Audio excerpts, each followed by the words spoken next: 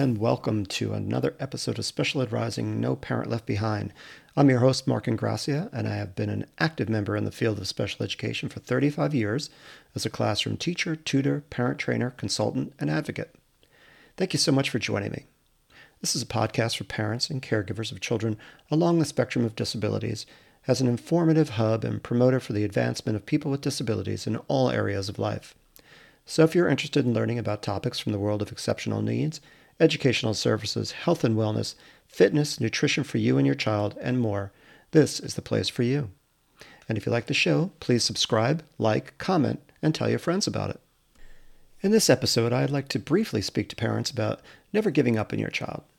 Don't be quick to believe that the limitations and behaviors you witness at a young age are permanent or are resistant to the potential for improvement on a functional, more independent, more manageable level, enabling your child to become a productive, to varying degrees, member of your family and society. After that, stay tuned for a tip of the cap, your exceptional needs parenting tip, and your good news community share. Now let's open our minds and our hearts to another win.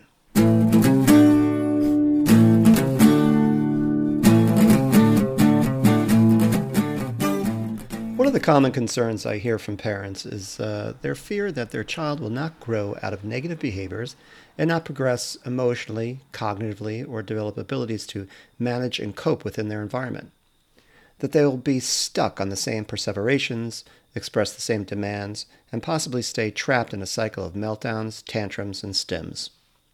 My belief, formed through years of observation and experience, informs me that it's not typically the case. I would never generalize this to everyone, as each individual is different, and to say otherwise would be misguided.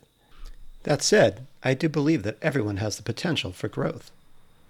There may be a day when there is a ceiling reached and development in certain areas level off, but I strongly feel that any first impressions or early childhood observations need to be taken as a snapshot in time and not decided to be the whole story. I've seen too many kids sparkle and grow at varying ages when they are continually challenged and realistic expectations are put upon them. Growth potential exists for everyone and depends on the input they are receiving from parents, teachers, and the environment around them.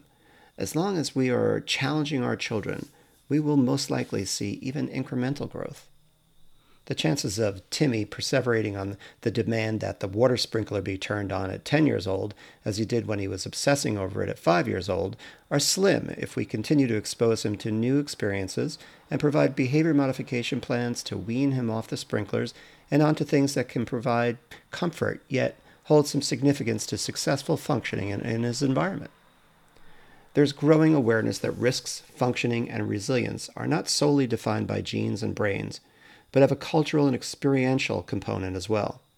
That from the National Library of Medicine in an article entitled Developmental Diversity, Putting the Development Back into Research about Developmental Conditions. I know there can be a temptation to pigeonhole a 3- and 4-year-old as a troublemaker, non-academic, or some other limiting label, and call it a day at the beginning of their lives, and I've seen it in action. I tuned into that early, almost as an outsider looking in on this world and finding some professionals and parents alike to be impatient with children that were going to challenge them to be better. It felt unfair to limit possibilities even before a child had the opportunity to show competence. What chance does a child have when the narrative being created so early takes root and follows them from year to year, grade to grade? This can become a built-in self-determinant. And this isn't limited to special education. It happens in regular ed too.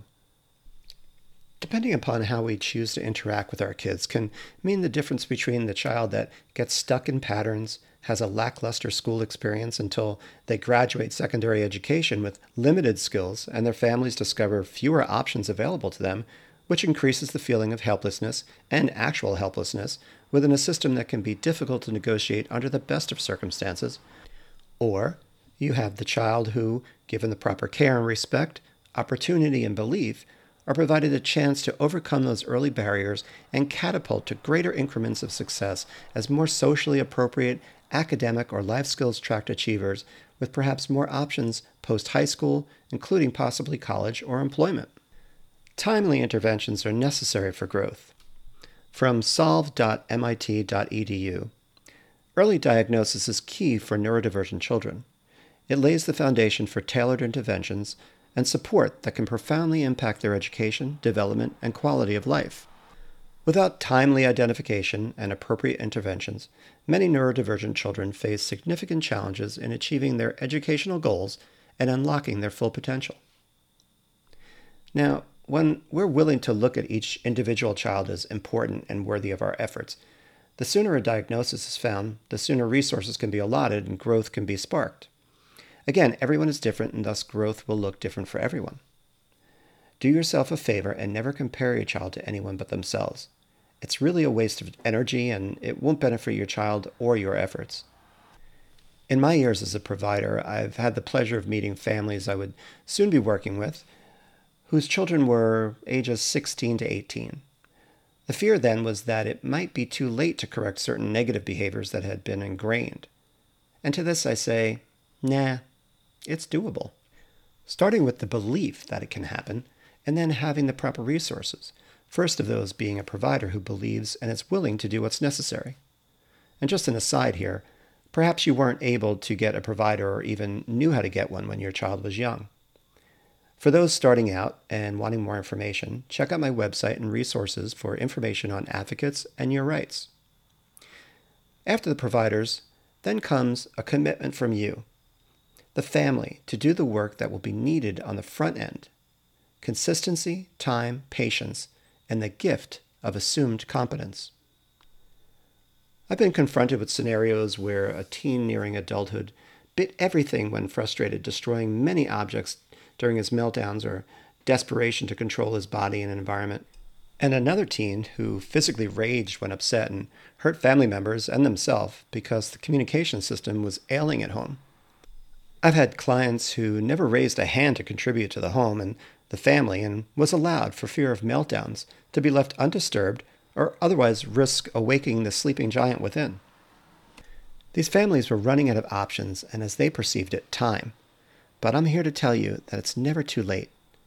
By providing structure, a sense of predictability with flexibility, rewards, schedules, and expectations insofar as how one can act more socially appropriate and take on responsibilities such as chores, providing a rich sensory environment and teaching your child about options when they are confronted with difficult feelings. Daily exercise and good nutrition can be life-changing. Don't give in to the inevitable thoughts of your child being unable to grow. Believe, and as my recent guest Diana Pastora Carson says, assume competence. I'd like to close with some quotes from William Lane, a special education consultant, which are directed at teachers but I believe apply to parents and all caretakers who want to see their child grow and mature. It is important to speak with and listen to your individual students to see how they can be better supported. What you do does matter. What you do does make an impact. Even the little things and the smallest accommodations can truly make a difference.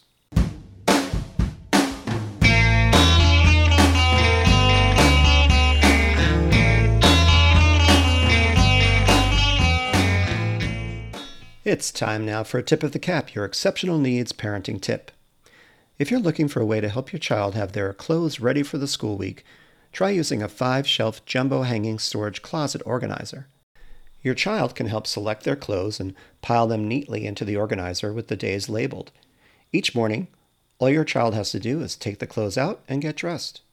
This helps to reduce the amount of time it would normally take to select clothes, which can end up cutting into the morning routine and throwing the day off.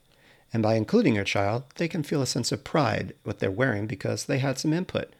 And you can rest easy knowing that you've reduced the chances of a tantrum or a meltdown.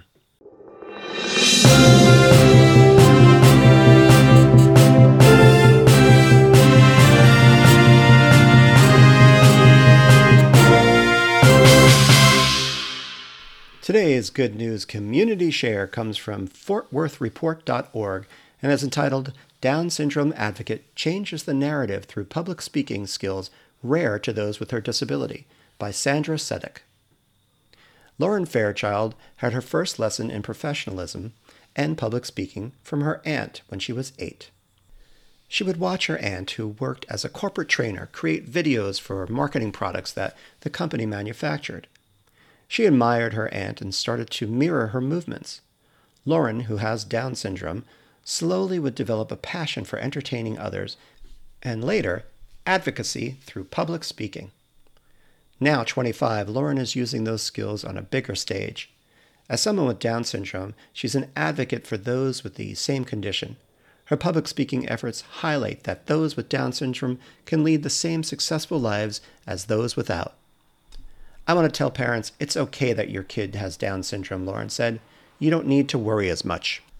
While Lauren is passionate about speech and educating people on living with Down syndrome, her hobbies outside of work are similar to those of her age. She likes to swim, take Zumba classes, and go out with her friends. It used to be that when people had a disability, they were hidden. And Lauren's not. We're not ashamed of anything.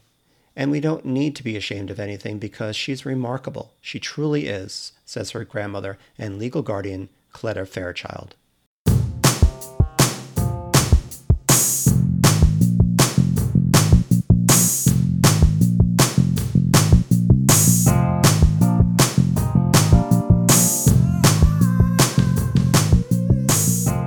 I want to thank you again for listening to this episode, and I hope you'll join me each week to hear about topics new to you or close to your heart. I hope this podcast might inspire you to face your days more confidently, stirring a greater sense of self-love, mindfulness, an outpouring of goodness, and positive role modeling for your children, while remembering to attend to the areas of your own mental, physical, and, if you're inclined, spiritual health, enabling you to be all you hope to be for them. All music heard on today's show comes from Jason Shaw at Audionautics.com. Remember to follow me on Instagram, Facebook, and TikTok at Special Ed Rising, and on my website, specialedrising.com. If you like what you're hearing, be sure to rate and review the show wherever you get your podcasts, and tell your friends. You can contact me directly with questions, comments, or if you're interested in parent coaching through my email, specialedrising@gmail.com, or my contact pages on Facebook or my website. If you'd like to share some of your success stories with the audience, please send them to my email. Let's show the world what's possible. Also, let me know if there's anything you'd like to learn more about. And until next time, peace and keep rising.